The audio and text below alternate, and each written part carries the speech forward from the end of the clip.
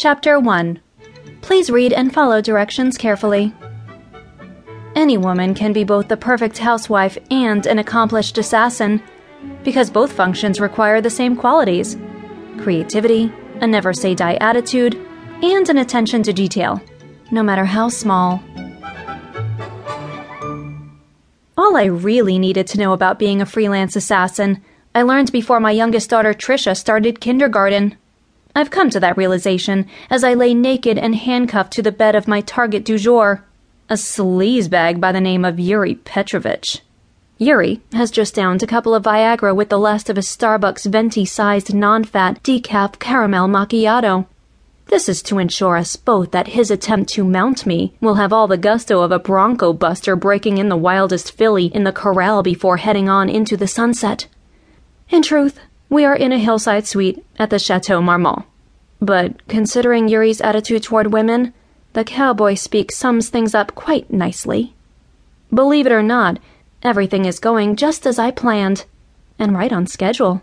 At least, that is what I tell myself as I watch him unzip his rock star tight leather pants and squeeze out of them as quickly as he can because of his erection, which seems to be growing by the nanosecond and has him wincing in pain. And in Yuri's fantasy, if anyone is going to say ouch, it's going to be me. Like, say, 88% of all my targets, this Russian mafia boss, who came here to unload a cache of AK-103s on some Idaho neo-Nazis, has an obsessive-compulsive personality. In Yuri's case, that means staying in the same suite at the Marmont every time he hits Los Angeles. Although his Slavic accent and pockmarked greaser looks have hardly earned him an iota of the ass-kissing afforded aging rock stars, budding celebutantes, or out-of-town British actors. Doing the down and dirty with some rent-a-whore, both before and after the arms sale, and drinking macchiatos non-stop, even during his favorite sex act, that Kama Sutra position euphemistically called the ostrich's tail? Don't ask, because you really don't want to know. I work for Acme Industries, one of the many CIA-sanctioned subcontractors which handle any and all dirty tricks that won't pass a congressional panel sniff test. My mission is simple. Take Yuri down.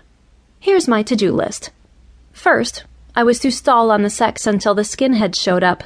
Done. Next, I was to plant a GPS system on one of them so that ATF can track and apprehends them during the pickup. Check. And finally, as a show of tit-for-tat diplomacy with Uncle Sam's publicly acknowledged BFF Russia, I'm to see it that Yuri never leaves his hotel room alive. All in good time, dearie. All in good time. In fact, all of this is supposed to be accomplished before 3 o'clock, the time at which I have to pick up my 10-year-old Jeff and a carload of his teammates for an after-school baseball game. Otherwise, I'd have to face the wrath of 2 other mothers for having blown the team's shot at taking the county title without a playoff game. This is why I pray that the 405 isn't a nightmarish backup by the time I head home. From the moment he landed stateside, Yuri's cell phone calls were monitored. The one to his favorite LA escort service was rerouted to an Acme phone operative who scheduled Yuri a date with Precious, a suitable alias, seeing how I'm trussed up in a push-up bra, a low-cut tank top, and the tight denim micro miniskirt I raided from my 12-year-old daughter Mary's closet. My gut told me that Yuri would not have appreciated my own Lily Pulitzer twill. The fact that I showed up an hour after the appointed time put me just a few minutes ahead of the neo-Nazis. Perfect timing in my book, since it foiled his plan for a little pre-sale foreplay. Needless to say, Yuri was miffed at me for ruining his timetable. To make this point, he pushed me up against the wall, kicked my legs apart, and frisked me roughly. Really, it was more of a test the merchandise fondle. Anticipating that maneuver, I'd left my trusty 9mm at home. That's okay. In my hooker getup, there was no place to hide it anyway, which is why these kinds of close-range hits are always tricky, and it's why I get paid the big bucks. For this job, my weapon of choice was a tiny serrated dagger that is appropriately called the Street Assassin. However, I'm willing to bet that Yuri and I won't be anywhere near asphalt when I strike, but between some very expensive 700-count Egyptian cotton sheets. What a waste. I wonder if the hotel knows that little trick about using meat tenderizer on bloodstains.